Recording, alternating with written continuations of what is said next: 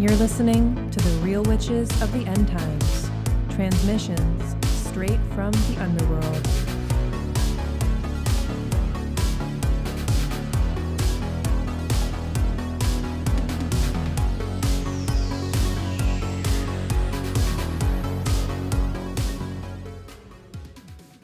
Doom witches, blood wizards, underworld accountants, and cloud people, welcome back to the Real Witches of the End Times podcast. I'm your host, Mana Aylin.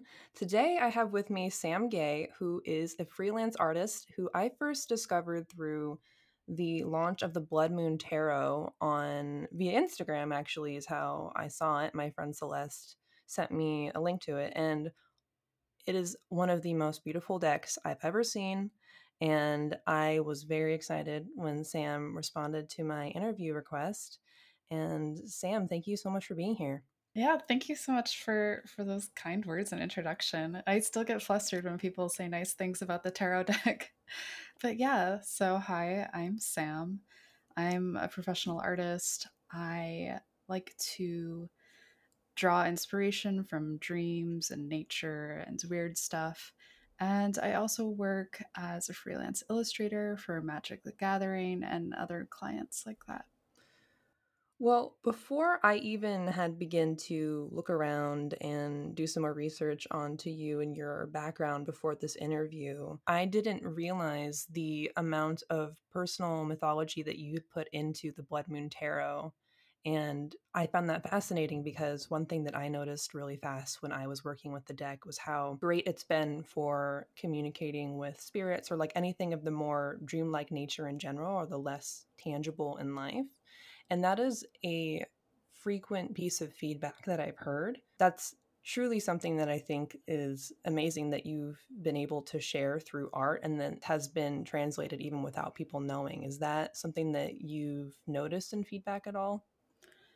Yeah, I actually have gotten quite a bit of feedback similar to that. A lot of people have a good experience with doing sort of inner work or shadow work, is what I hear a lot from people. There's kind of like two ways that I brought my inspiration into this deck. There's the way that I have used tarot for myself through the years, which is sort of as a tool to do inner work. I see it as a way to kind of like make a visual map and put it in front of you of emotions that are in your life or situations, and it kind of lets you separate yourself from it and um, look at things from different perspectives. So that's sort of like the very very grounded way that I look at tarot. But on the other hand, I took a lot of inspiration from dreams and personal experiences, and I think that gets a lot more emotional and abstract. And I think people pick up on that a lot. So I think that's where it's coming from. You've stated too that this is one of the first like bigger projects that you've worked on, at least for yourself in this way. And this was done via Kickstarter. And I didn't see any of the progress work or anything like that because I didn't find or know that you existed when the Kickstarter was still going. So when I've been looking at some of the progress pieces in the past that you've posted, the suits, the suit of dreams, the suit of songs, etc., are all done in large cohesive pieces that the cards are like zoomed in high res pictures of, essentially, of the Mm. watercolor work that you've done. How did that idea come to be? That was a choice of making the process a little easier for me, but also as a way to make each suit cohesive. So the benefit of doing this was I wasn't doing, a ton of cards individually because I tend to get really caught up in details. And so, like, each individual card, if I had done them separately, would have taken so long. And the benefit of putting them together in one big painting is that I can work on them all at once and move from card to card as I feel like it.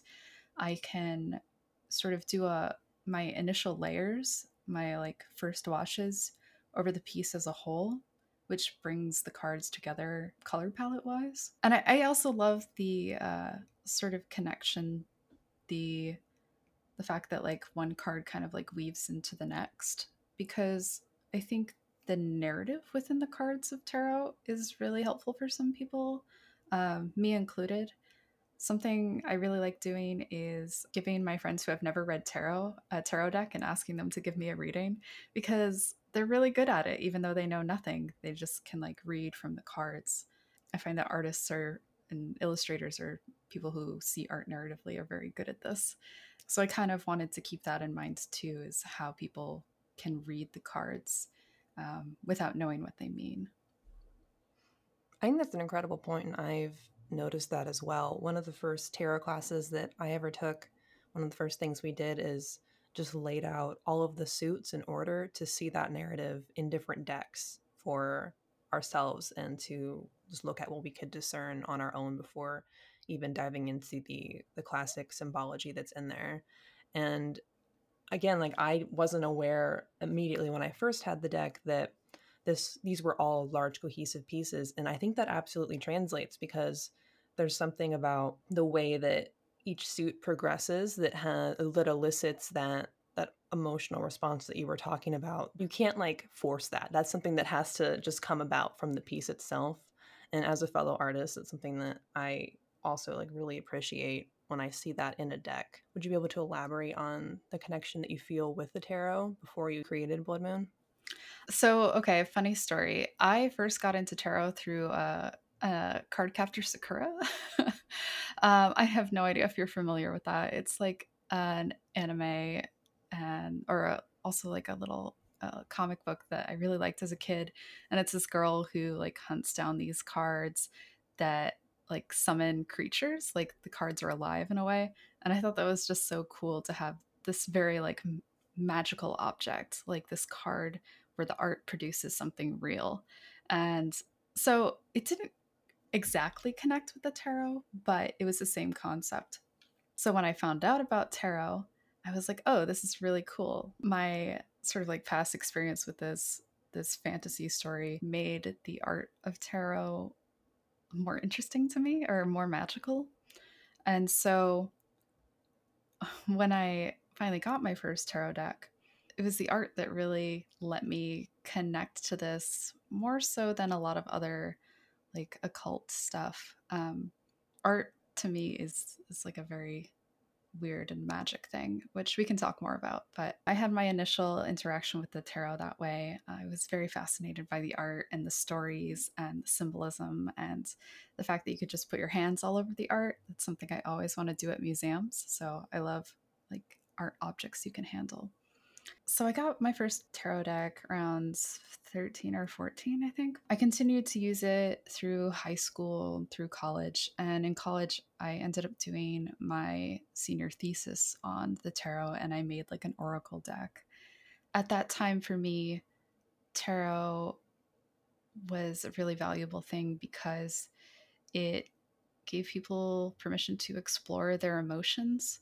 And I felt at that time so surrounded by people who wanted to intellectualize everything and thought emotions were like less valuable or inferior in some way, or it should be ignored. And I definitely like struggle with expressing and processing my own emotions, and tarot kind of helps me tap into that and be more comfortable with exploring those things.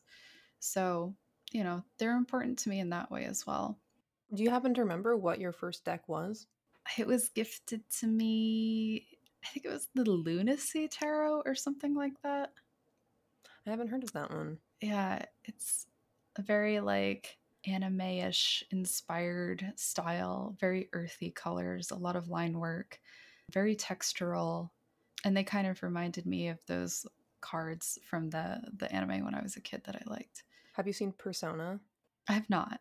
Okay. There's a tarot deck that one of my friends has who's not interested in any of this, but he loves that anime and bought the deck and started doing readings with it because it was like about the anime. So I was just thinking of that too.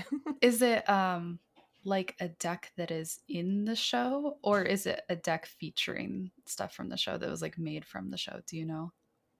I cannot confirm nor deny that. I haven't seen Persona for myself, but I think and I could be wrong, so if anyone's screaming, listening at home, sorry. But I think that it kind of fits the theme, like there's tarot archetypes drawn into the characters of the show, and then Oh, as a cool. result, the existence of a deck like would make sense for to be like a merch item for the show. And they're very like they're based off of more so the Tarot de Marseille as opposed to a Rider Waite Smith Mm.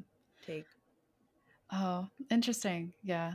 Maybe I'll go look that up. I kind of love when things take inspiration from the tarot or like, that kind of cross-pollination of art inspiration. But I also love prop decks like Penny Dreadfuls. They had a deck for that. That was pretty cool. I love that And show. I think you can get like a prop deck from the Cardcaptor Sakura thing too. But yeah, prop decks are kind of a neat idea as well. From what you just said, correct me if I'm wrong. It sounds like so when you did your senior thesis, was that did you go to art school? Yeah, I did go to art school. Okay, so tarot or an interest in cartomancy or card-based divination has been kind of an interest from the beginning of your artistic career. It seems. Yeah, yeah, it has. I did attempt to make a tarot deck with a friend while I was in college, but at the time I did not have the skills to like handle such a large project. So I got a couple cards, like designs. I started painting some, but it didn't go anywhere. I was also, I think, because I was illustrating from what my friends wanted me to illustrate, I didn't have the same personal connection to it. Mm-hmm. So that was a big difference too. Yeah, that absolutely makes a difference, and especially from what you shared about your inspiration, especially with the blood moon being a lot of your personal mythology and inner worlds connection there. I do want to touch on the inspiration for the different suits that you have because they are all personal interpretations as opposed to being specifically the swords, the cups, the pentacles, or the wands. And the one that sticks out to me the most, which I think is kind of a community agreement as well, is the suit of dreams because this is a translation of the suit of swords that features this dreamlike wolf that has this emotional response, at least when I see it in the cards, that is it gets you. Like I could see why if someone was picking up this deck, even if they didn't have a full awareness of tarot symbology, I think they could absolutely read that suit based off of your interpretation. And one of my favorite cards in general in tarot, like regardless of my thoughts on the rest of the art in the deck, is typically the Three of Swords because it packs such a punch typically, and there's a similar draw to imagery, even if the art styles are completely different. Usually that one tends to stick to a similar impact. And yours absolutely has that. It's these three wolves essentially like around someone. Can you talk about the suit of swords or the suit of dreams specifically? I'm so curious to hear like how you interpret those wolves because those were such a personal creature from really intense dream experience I had. I hear some people say that it's like really dark or something, and that my imagery is kind of dark. And for me, that is okay. I'm very comfortable with that. And, swords do deal with a lot of anxiety, which is something that I have had some really rough experience with.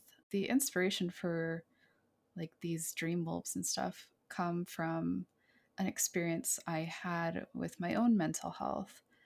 Back in college, I was given a medication for something that I was dealing with, and I had a very bad reaction to it. It basically caused psychosis, and I didn't know that it was the medication, but I was like hallucinating and having like really bad paranoia and like constant panic attacks. It was very bad, and it took a while to figure out that it was the medication. And even after I got off of it, it was a long road to deal with the panic disorder that I got from that. I basically developed PTSD from, the reaction to these meds. At one point, it was so bad, like I couldn't leave the house, I couldn't do anything. I had this sleep paralysis experience where I was in bed and I could tell there was something coming up the stairs, and it was this huge, kind of rotty, decaying dog with like shaggy hair and human eyes. And it was huge, and it came up to me and it started like snuffling into my neck. And this disembodied voice was telling me, like, oh, anxiety is what happens when all your energy builds up, and these creatures come to like eat the excess energy, and they cause all these horrible feelings. And I woke myself up from this sleep paralysis by basically telling the dog to get lost. And it was kind of a wake up call for me that I really, really needed to put some effort into, getting over this panic disorder and the agoraphobia that was developing, because I I couldn't live like that. And it still took a long time to recover, but that that creature really helped me in a way by just like showing up and being scary. But yeah, that's where that creature comes from. So I see it as a bit of like kind of a good thing, kind of a guide out of the the scary anxiety hole, you know. Well, thank you for sharing that. I will say your inspiration is similar to what I interpreted from the card, or the cards in general for this suit. For me, the swords are about information, and that's why they often, represent anxiety in certain instances, or the cards tend to get a bad rap because there's a lot of typically pretty brutal imagery that will come with the suit. But the swords themselves, the information, the anxiety, whatever they come to be, these are just the physical manifestations, the sometimes thought egregores or things that we create that don't have the same type of harm to us always in all of their different forms. So many people experience like anxiety disorders that are debilitating in some specific way, like myself included. And I think these can become these bigger monsters depending on whatever stage we're at or whatever our relationship is with information, the potentiality of a situation that hasn't happened yet, the thought that someone might have a certain reaction to something we do, that type of thing. And so when I look at your suit and I see this different evolution or stages of these dream wolves, that's what I see from them, and that seems to be similar to what your intention was. Wow. Yeah, thanks for sharing that. I love hearing other people's insights into the art, because I think that for me that was like a huge exciting part of making a tarot deck. Is it ends up in the end, when you release it, being a collaboration with other people who get to sort of put their own stories into it and their own ideas, and I really love that.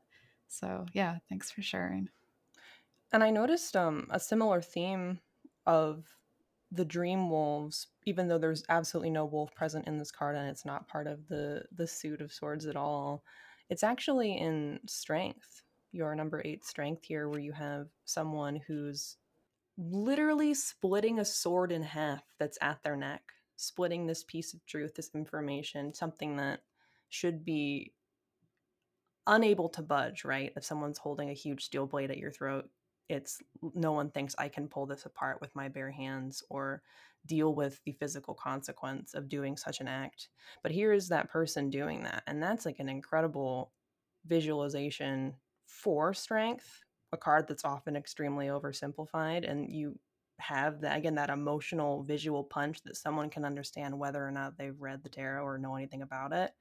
But this imagery, this someone doing that actually looks to me really similar to your 8 of swords, in or the 8 of dreams, where you have someone who's essentially holding a wolf back from biting their throat. Was that intentional, or is that kind of a subconscious artist coincidence? I think that that might be a subconscious artist coincidence, but I'm not surprised, because there is kind of a tie-in between those, the emotion behind those cards. Like, you're facing something one on one that is extremely difficult. And I think strength does it with more centered ease, whereas the Eight of Dreams, there's more of a tangle going on. The monster's tongue is twining into the person's hair. It's almost like they're connected. There's a similar like struggle of emotion and behind it, and I think it, I solved those with similar poses maybe, and I think it hits in a similar way. Mm-hmm. And the edges of the split sword and strength are, they kind of are, this is not the right word, but evaporating. No, that is the right word. They're like, yeah, they're kind of evaporating or vaporizing a little bit. Mm-hmm. Which to me reminds me of the dreams. I would say too, if I were to look at these two, the Eight of Dreams and Strength, side by side, the Eight of Dreams reminds me of someone who's, it's like if you're, you're not in training, you're not in a duel, you're caught off guard in the moment, and you are having to put all of your focus and energy on this thing because it's what's occupying your literal field of vision, your most intuitive senses, all of that. It's this wolf, this information, these thoughts that are literally at your throat. Whereas strength seems to be more of like you said, a poised, I've done this before type of response. I loved hearing the different takes on or these observations. It's so interesting. My tarot reader mode started there. I was like, okay, we ran it back a little bit. I kind of want somebody to give me a reading with my own deck. That hasn't happened yet, and I'm very excited for it. I'm surprised that hasn't happened, actually. Yeah, I'm sure it will happen sometime, but yeah, I look forward to it. Imagine if one day you like walk up somewhere on the street and they have your deck and they're like, "Did you like a reading?" Oh my god, I would love that. I'm sitting here. I have the book because I finally got the like art and guidebook printed. So I'm flipping through to the images that we were talking about. Well, I know I started with the most intense of the artistic interpretations of the suits. I went literally right for the throat there with you, so thank you. That was the one that was preoccupying most of my mind. But we also have the suit of skins, the songs, and honey, which are the wands, the cups, and the pentacles. Before I even ask anything about those specifically, do you have any specific suit that you feel you had the most connection with while creating, or was it the swords? I don't know. I mean, I connected with all of them in different ways, and it's really hard for me to pick favorites That's too. okay. I can't do it. Well, if we look at songs, one of the things that I noticed was the amount of people in this suit. I feel like songs is, I mean, about community and relationships outside of yourself a lot of the time. It can be within yourself and internal, but for me, it's about sharing emotions with other people and having relationships and, these connections. So there's a lot of people in that one. I'm looking at the three of songs right now, and I really like this because I feel like it, again, you wouldn't need to have a strong tarot background to like understand what this card is thematically about with these three folks who are interacting with each other in an emotionally close and intimate way, and each bringing kind of their own exchange of skills and abilities to each other in the card. I don't know. I like a lot of these cards. It took, it's funny because it took me a long time to actually like the cards because I think as most artists experience, you make something and you don't like it at first, or you see everything wrong with it. Mm-hmm. And it took me a while. I had to take some space from the deck and kind of see this as a product of a past self. Now I have a very different relationship with it where I'm like, wow, past self, you did like a lot of work on this thing and you really expressed all this stuff through it. Like, good job, past self. I'm really proud of you. And it kind of helped me like put the critique brain away. Mm-hmm. So yeah, I have a much happier relationship with the art now. I was actually while I was working on this suit specifically, I did a lot of the sketches at an art retreat with a bunch of art friends, and like I had them pose for some of these. Then the following year at the art retreat I was painting this suit. So this piece was actually done kind of like in community instead of in my studio, which is I actually never thought about until just now. So it is very much about other people around me in my community. I love that you have that literal energy being put into those cards.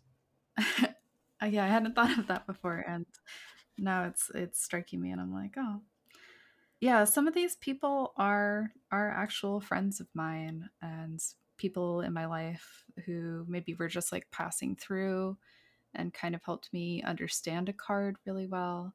Some of them are people who don't exist. They are just made up people. But yeah. When I look at the other two suits too, I have the honey and skins. For me, the skins are I really like the inclusion of snakes essentially as these wands and the I would say of the court cards that you've created the court cards for the suit of skins are my favorite. The Queen of Skins has is like the epitome of a fairy queen, which I think is not what a lot of people would think maybe a fairy queen would look like. But for me, that's like what I think of. I'm curious how you got to have snakes as kind of the depiction of the wands and how you came to skins as the suit title. Yeah, sure. So this suit is kind of about like willpower and energy and where you're directing that energy. And I see snakes as kind of like a great representation of where that path of energy is going. So that's kind of what the snakes represent is the pathway of energy. They're like arrows pointing to where something is going, or they're tangled up, or, you know. And then skins is kind of about shifting and changing and shedding skins, like snakes or cicadas, or, you know, we as people change our just through our lives, or we hope to. It's very much about transformation, whether that be like, transforming an idea into action or making a big internal change about how you see yourself or something. So I think the shedding of skin is sort of the way I decided to represent that transformative energy. I have to ask because I am again truly amazed by artistic ability to tap into like familiar currents, whether or not people know things for sure. Did you happen to know about the red serpent in traditional witchcraft? No, I have no idea what that is. Sorry. You have directly, unknowingly tapped into a huge thing that goes into relationship with otherworldly beings, kind of the idea of the familiar. And I'm not talking like the cat familiar, like I'm talking about like spiritual companionship for a lot of people that transcends like the physical sense, like as like are in a relationship with specific spirits that you cultivate over time and connect and exchange in particular ways. Another parallel would be like Kundalini, but the Mm. imagery of the red serpent, red representing blood, vitality, the innate like human corporealness that incorporeal beings don't really have, and that's part of like the exchange that happens, is extremely important, and it ties directly into the symbology of the suit of wands. And for me personally, when I read tarot, when the wands come up a lot, I often think of spirits in general regardless of the deck, even if I wasn't working with yours, which I have a spirit connotation with, because it represents that will, and will often translate to like a magical will, a magical inspiration before Hmm. it gets Yeah. filtered through the lens of emotion or something else. But the page of wands to me is specifically like a spirit reaching out, and so it's really, it doesn't surprise me, but it still is really exciting when I hear someone who's doesn't know that information and then directly pulls that imagery from that same collective space somehow. Yeah, that's so funny. I love that. I have had experiences with that kind of happening in art in the past, so it doesn't surprise me either. But I love finding out. Yeah. I'm looking at the three of skins right now, and there's just this huge red snake coming right up through the middle. in front of Yeah. someone. I'm like, wow, energy is amazing that this happens. You know, I don't like to pick favorites, but I think the Queen of Skins is my favorite queen in Mm, the deck. She is like, don't mess with me, has a great presence. I love her. yep. I would love to be more like her. Yeah, that is like I said, my favorite court card in this whole deck is the Queen of Skins. I love the jawbone on the external jawbone. Yeah. Yeah. I really want to make that like face piece and it, like curls behind her ears and has the little horns. Mm-hmm. Yeah. I like to there's a couple like little costume pieces in these cards that I really want to make like as wearable things for myself just because I think they're fun and I like wearing weird stuff. So that's one of them. Is that jaw piece. I like too how I didn't notice this before, but the King of Skins has, and I don't know bone anatomy, so it has, I don't know what to call this, but the I guess the inverse of the outward facing bone, like you have the teeth and the cheekbones and whatever that's all called, like the upper part of the skull on the outside of their face, as opposed to the outward jawbone that's on the queen. It's like two pieces of the same kind of mask that they share and yeah, that was a very intentional little thing. Well, I like that too because if I go with, in this case, the lens of the familiar and traditional witchcraft, there's a lot of ties specifically to fairy with traditional witchcraft or familiar in general, Mm. and with that comes a lot of ties to there being kind of more of a loose boundary with who is the dead and who is fairy, and it not being such a delineated place. And so you have that unknowingly again that visual representation right there in the court cards. Oh, that's cool. Yeah, you'll have to hook me up with some more info of how you're interpreting these after the show because I'm so curious. This is fun. Yeah, I definitely have a book recommendation for you. I've said this like 1,000 times on this podcast to the point where I've affected now book clubs. But I'll send you a link afterward. But I'll say it again for anyone who's interested or listening right now and wants to know more. There's a book called Sounds of Infinity by Lee Morgan, who's an incredible writer, and the book is written in 3 parts. I think you as an artist would appreciate it. The first part is that called The Head, and it's more of like the historical information and research. The second part's called The Heart, and it's a narrative created from that research, so it's like a story but with the same historical background.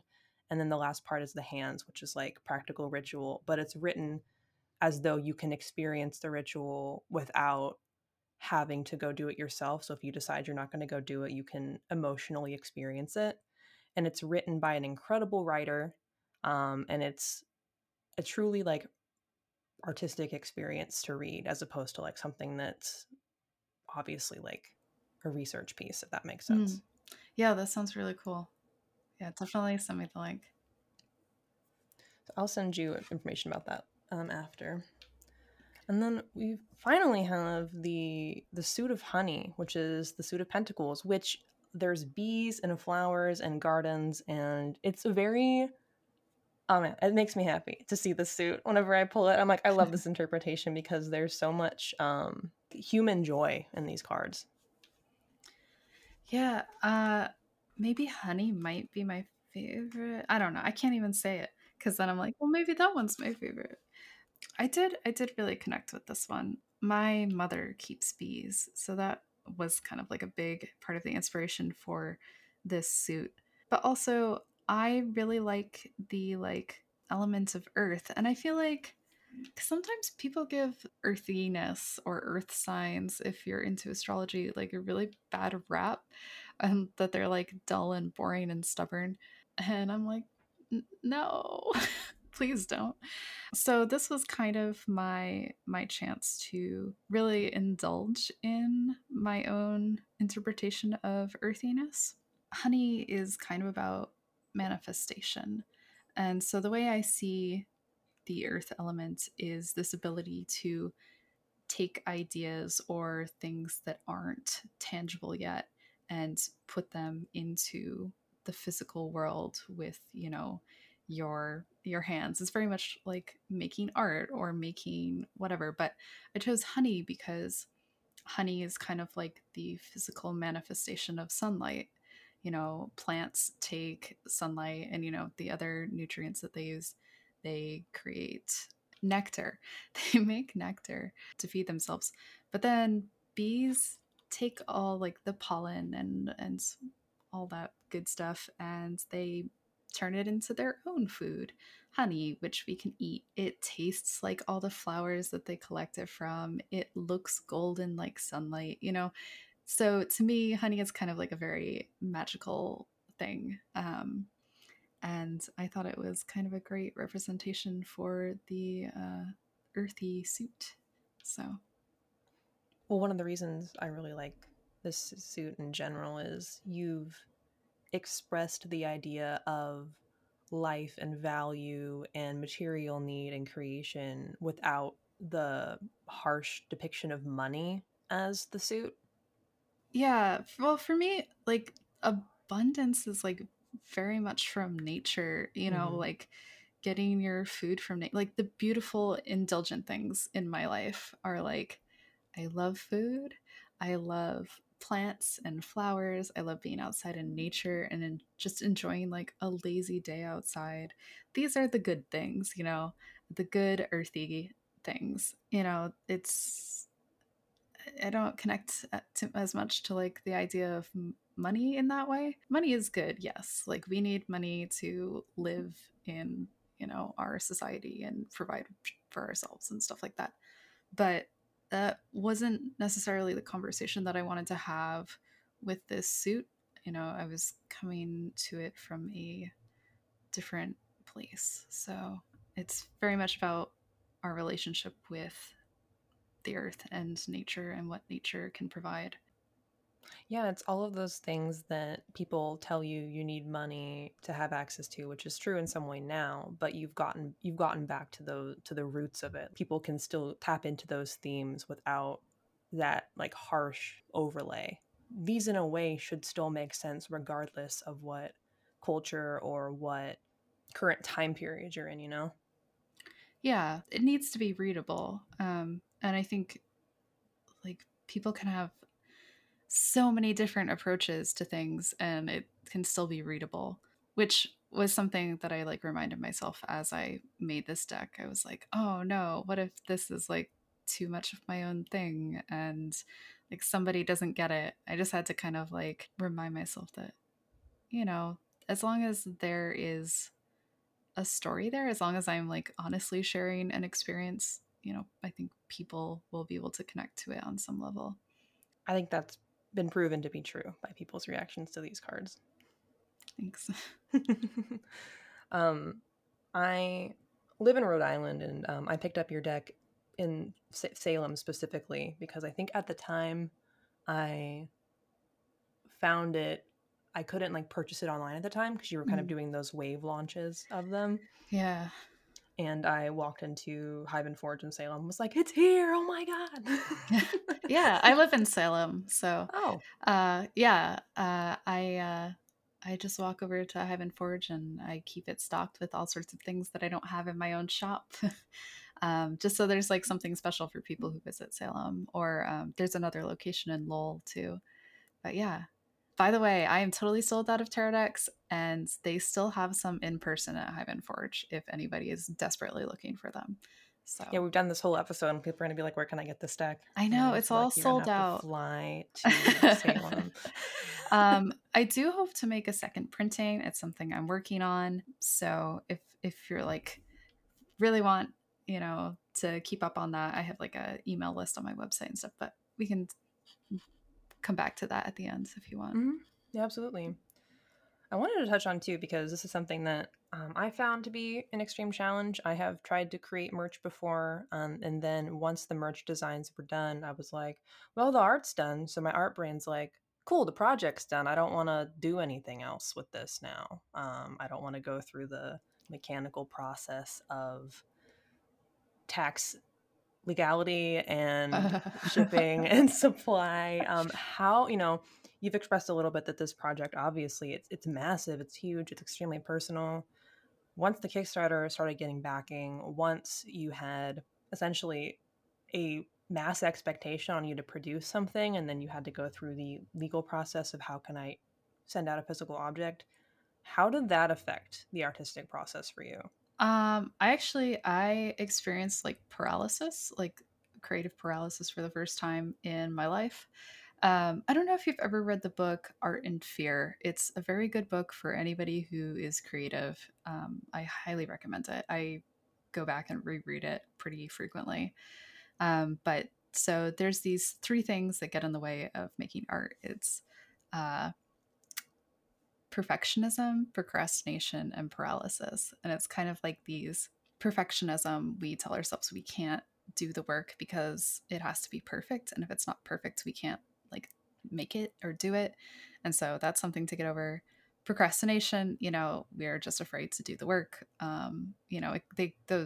These all tie into each other. And then paralysis is when you just can't bring yourself to work at all. And yeah, for months, I could not make art. And I think it was just the perceived expectations of all these people who had given me, money to support my project. And, um, I was self imposing this pressure that it had to be perfect. I had to make everybody happy. And, I was so anxious about it. And I just couldn't do anything. I couldn't bring myself to work on it. And I eventually went to therapy and, made a plan and talked that out. And I was able to get past it. But yeah, that was an experience. And I've heard other people kind of have a similar experience. I had a professor email me when he heard about that, and he told me, he had an experience writing one of his books that was the same thing. It's something people experience. And then, once I was working again, I had my ups and downs. Some days it was really hard to work on stuff. I felt uninspired. I felt frustrated with my work. I, was dealing with a bunch of other stuff in my life. And then some days it was just like poured right out. It was super easy. When it came time to do all the fun stuff that wasn't art, this was my first big Kickstarter, and I made a lot of mistakes, or I got really enthusiastic and made plans for things that I hadn't quite planned out yet. So, like this art and guidebook, um, I had some trouble like finding printers to get this to work. I changed printers a couple times. The cost of the book went up when I changed printers, and you run into all sorts of design problems and stuff like that. There are so many things that you would never think of when you start a project that come Hmm. up that you just have to solve. And I think once you do it, you learn. You just learn from the process. And I have learned a lot with this Kickstarter. Any future Kickstarters will benefit from this experience. There's doing taxes, shipping stuff, packaging stuff, orders going missing, customer service. Like it's a lot. It's a lot for one person. So, yeah. I was talking to someone on the podcast recently, Stephanie Hardy, about how a lot of us creative people are all like accidental entrepreneurs. Like we just are trying to make a living doing the thing that we like to do. And then we kind of have to figure this out in the Yeah. process. Sometimes honestly, I kind of am bummed out by it because it's like if we didn't live in such a place where like in order to make a living as an artist, like you have to also just like market everything Mm. and make merch and all this, like do all this other work outside of just making the art, just so you can like survive and make more art. Um, and I think I think of all the time and energy that takes away from making the art itself. And it's kind of a bummer. But on the flip side, I found out that I really love to do book design. So now I have a lot more future projects involving designing books, which I'm excited about because I love the idea of having something that people can hold and touch and interact with rather than just a print on the wall. I love having art on the wall, but you know, this is the reason I love the tarot because I can put my hands all over it. I can hand it to I can throw it in my bag, hand it to somebody else, and show them. Um, I can interact with it, and I think that's really cool. There's upsides and downsides to it, but I'm curious. What is your experience with it? How do you feel about also doing the entrepreneur like side of being an artist? I often like turn around, in my life. I'm like, how the hell did I even end up at this point? Number one, this is not what I thought I would be doing with myself at this point. So I guess I'm at like that. I'm really interested in that book that you said, at the paralysis point, because I used to paint. It went from watercolors to more of digital art of essentially like spirit energetic portraits of people, because I'm someone who, I wouldn't call it synesthesia per se, but I just am a very translative visual person. And so the way people walk and move and the way they sound, they remind me of things that I create this image in my head that's like not literally them, but a Mm. version of them. And then I'll create that. And then for about several years, actually, on and off, but then pretty consistently once COVID started, because I'd lost my job at the beginning of the pandemic. And then, with this podcast, I wanted to create merch. And so I had a merch concept. And then at that point, I was like, I have no idea how graphic design works. And so I had to hand it off to someone who was a professional in that way. And they really brought the designs to life. And then I realized ultimately, I now have to figure out how to create merch and sell it and do so in a way Hmm. that um, is aligned with like my environmental morals, Yeah. and somehow do so in a way that is still personal. And so I was at this difficult point of like, well, I can do drop shipping because that means there's no waste, but now there's no like personal contact. I can't touch the things. I can't do personal quality assurance that this item is Mm. correct. Yeah. Um, and then I was trying to figure out samples and tax regulations and like my podcast, because that's what it was based for. Like I have a lot of international listeners. I was like, well, fuck, like I don't know how taxes work for Canada Yeah. even. And I'm just Yeah. one person who did not go to business school. Yeah, I feel you. Yeah, it's a lot to juggle, but it is kind of exciting finding things that I enjoy outside of just making art, like the book design and stuff like that. But I'm also learning like if something is taking a lot of time and I'm not good at it or I get frustrated with it, um, to find people who can help with that, and Hmm. kind of like let other people who enjoy those things do those things. And I think getting to this point where I can do that is I'm really grateful that I can do that now, and free up some more time to make art. So Hmm. I need to listen to your advice there more so. Yeah. yeah, it can be hard. It takes a lot of trust to like have somebody package your orders for you or do like customer service for you or something. And you just kind of have to like, relinquish control of that task and trust somebody else to do their best with it.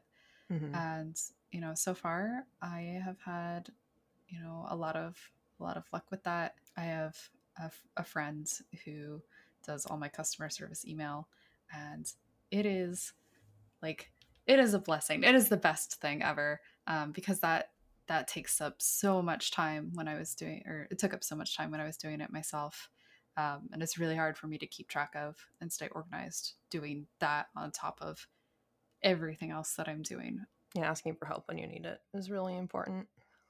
So we've talked a lot about how you like oracle decks and tarot decks, and that's kind of been an interest from the beginning of your career in general, due to this like tangibility and personal interaction that people can have with the Mhm. art. I find it so fascinating, and obviously, like, we can't talk like specific details about this, but you are an artist for Magic the Gathering, and that is again a deck of art that people interact with. Yeah. Yeah. Yeah, that is a recent development. But the pandemic started and I was not doing good. I, couldn't do conventions anymore. I like everything was kind of like shut down. So people couldn't go to Hive and Forge. I wasn't making a lot of income through that. I was kind of struggling and I was supposed to have like my first solo show in a couple months. And I just like between like the anxiety of everything going on in the world and my mental health took a plummet, but also like I could no longer afford to frame and ship the pieces to a gallery that, nobody could attend in person either. So I had to cancel my solo show and I was pretty devastated by that and I was feeling pretty low. And I was still working to finish the tarot deck paintings too. And I don't know. I was just like, how am I going to make money? Then Magic the Gathering reached out to me and, asked if they wanted to commission me. And at first I thought it was a mistake because of the style I work in. I don't do a lot of like highly rendered work, it's more stylized. And I know for years and years, Magic had kind of developed that more rendered look to their the work they commissioned. But I guess they're branching back out into artists who work in very stylized ways. Yeah, so I thought it was a mistake, and it wasn't. So I started working for them. I asked where they found me. They said on Twitter, which was also a surprise to me because I think Twitter is the social media platform that I use the least. It's been pretty exciting to do work for them. They have like a great fan community that, they're all very supportive and love the art. And I get to do stuff that I wouldn't normally do. Some of the more recent pieces that came out were for this like kind of gothic horror themed set. And so I got to paint some really scary badass ladies, which I love doing. It kind of came out of nowhere and I'm really happy it did because it's, made a big difference in my art income. And I get to meet a whole cluster of new people who otherwise may not have found my work. One of my favorite things is sometimes I get emails or like guys who play Magic the Gathering buying their wives my tarot deck because it turns out like both sides of the couple were into my art. It seems to mostly be like hetero couples, but like the wife will like know my tarot work and then tell her husband that like I'm also a magic artist because he's into magic. It's very funny to me and I love it so much. Um, it's pretty good. I love that. I found a whole subreddit about people as you as like a magic artist. I don't know if that causes you anxiety in any way, or if you knew uh, that was there. But I was like, oh, there's like a whole. I have a friend who will sometimes send me links to the Reddit threads, which is very funny. It's throughout my experience working as an artist, there has always been a debate of what my relationship to Rebecca Gay is, who That's what I saw. many people know. Yeah, many people know is a magic artist. And then yeah, so people are always thinking that like I'm her son. I hear that all the time. Back in my hometown, I grew up in like rural New Hampshire. I had a friend who had like a jam night in his basement, and there was a whiteboard. And I used to go. I'm not great at social events, so I would just like draw on the whiteboard. And so I remember he took a picture and shared it on his Facebook, and like tagged me. And somebody commented like, "Oh, is that like Rebecca Gay's son? That's so cool that he's, hanging out at your jam nights." And I lost my mind laughing because it's just so funny just seeing what people like what assumptions people make about you. Hmm. It's I don't know, it's hilarious. Sometimes it causes me anxiety cuz I'm like, I don't know, like I'm not related to Rebecca. I want to like be my own person. But also it's very like sweet and flattering when people compare our work because she is an amazing artist, and you know, even the like gallery work that she's doing now is great. So it's for the most part pretty funny. Yeah, that is funny. I think I saw someone, and I don't know if this is true or not. They said that you like mentored underneath Rebecca. Is that true? Yeah, okay, yes. So, but I think people make it out to be kind of like a bigger deal than it was. So, I'm going to rewind a little and tell this whole fun, like, synchronous story. So, when I was very little, I was like, I don't know, 11, 12, I took this art class, and I was kind of into Magic the Gathering. And I remember I saw one of Rebecca's cards, and I was like, oh, she has the same last name as me. So I was taking this art class, and the art teacher said, "Oh, are you related to Rebecca Gay? Do you know who that is?" And I'm like, "Oh, I'm not related to her, but like, yeah, I know her art." He's like, "Oh, well, it'd be cool if you found out if you're related to her or something, and like got some art lessons from her or something." And I was like, "Oh, yeah, yeah, that'd be cool." And then like years and years and years go by. I'm out of college. I'm feeling very lost. Yeah, I don't know what to do or where my art belongs really. I kind of wasn't shown a pathway after college that fit my art. And I randomly found out that Rebecca Gay was doing a mentorship. And I was like, yeah, I'm doing that. I'm going to find the money and I'm going to take that mentorship with her. And that was a huge turning point for me.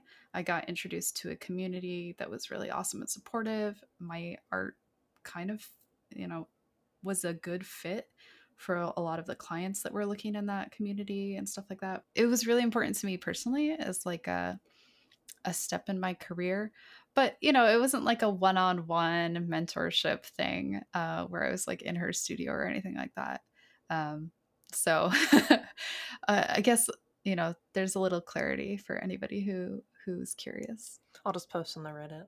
Hello, I have it from the Do personal it, do words, it, do it. and then I'll show my podcast to them immediately afterwards. So, Yeah, do it, do it. well, that's interesting because I do think that there's a strange power in names, you know, Mm, and the synchronousness of you both having the same spelling of a surname and still having that effect in magnetism and similar work and field. And it's not like, I mean, I can't think of anyone else that I, off the top of my head, has your last name also. So it's not like Brown or Mackenzie or something like that as a last name. So it's, mm. I think it has some type of impact there, which is really interesting. And I love that there's like a messenger from the past to the future. And again, that nonlinearity it is what you did now having a retrocausal effect in the past, or vice versa. Is it really one chain of events Yeah, to it's kind another? of fun. Mhm. Yeah. Having that very like specific moment in my very early art days. Like I never thought it would pan out, you know? And it's so funny that it did. Like what are the odds? Mhm. Um, but yeah. Well, do you have any esoteric interests outside of the tarot?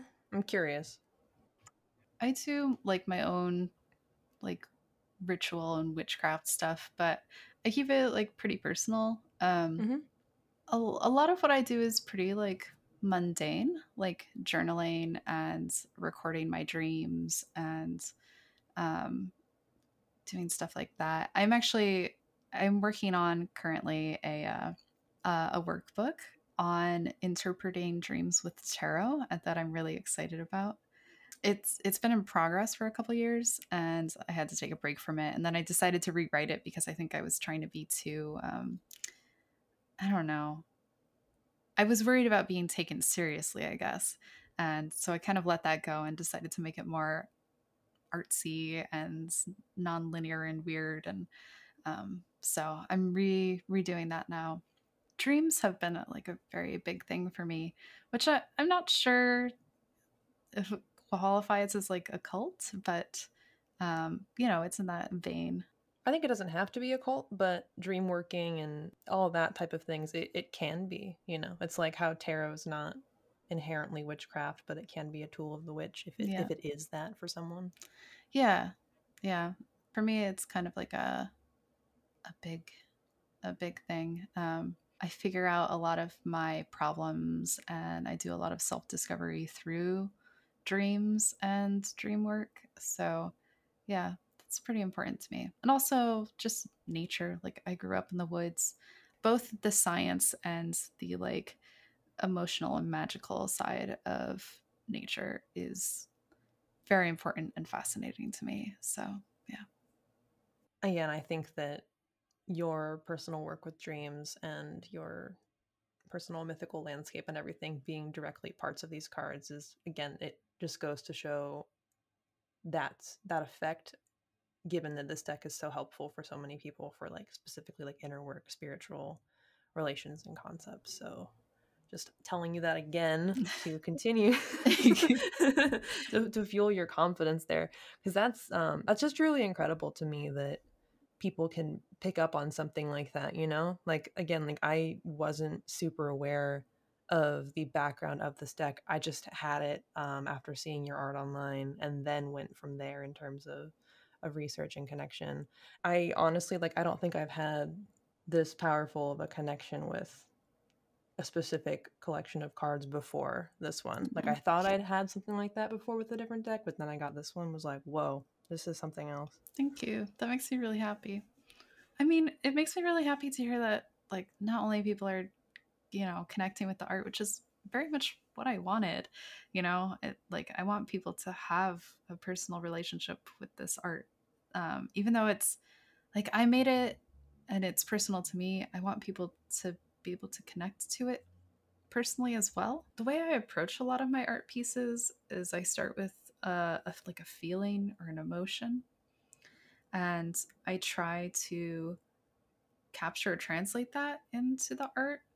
Um, and my hope is that other people feel that same thing, because you can't just like transfer a feeling to somebody else, Yeah. Um, but that's kind of what I hope to do. That that's kind of the magic of art, and also with tarot, specifically, just layering symbols upon symbols, like meanings upon meanings. So no matter like what layer of meaning people get to, there's something to grab onto. So yeah, it makes me happy to hear that people are getting, the emotions that I'm putting in there. So, given that people would not be able to purchase the deck hilariously after this I episode know, of I us know, talking about I know. it, I'm so um, sorry. which I knew before because I've seen you two like, oh, it's the last couple of ones. And there was a time you're like, I actually found some like under a desk or something. Yeah, I found a couple. I do actually. Here's a dirty secret. I have some put away so that when I do get to go to conventions again, I actually have some in case I don't have a second printing yet. But it's very few. So, Gotcha. uh, Okay. Super secret, y'all just heard. yeah, don't beg me for them, because you'll just have to come see me at a convention. Yeah. So, what do you have going on or available to folks if they are interested in your work, or where can they find your work, etc.? So I have a website which links to a lot of my like social media stuff. So it's just samguay.com, SAMGUAY.com. And from there you can sign up for my mailing list, which is, if you want the deck, is a great way to find out when I'm probably going to be doing a Kickstarter for a second printing. Hopefully this year. Um, and then I also have the like physical art and guidebook, which I'm gonna start shipping out to my Kickstarter backers and pre-orders this week, and I will have extras. Just so you know, I only got 1,000 of these. About half of them are gone to pre-orders, and I will probably not be printing like this nice hardcover version of it again.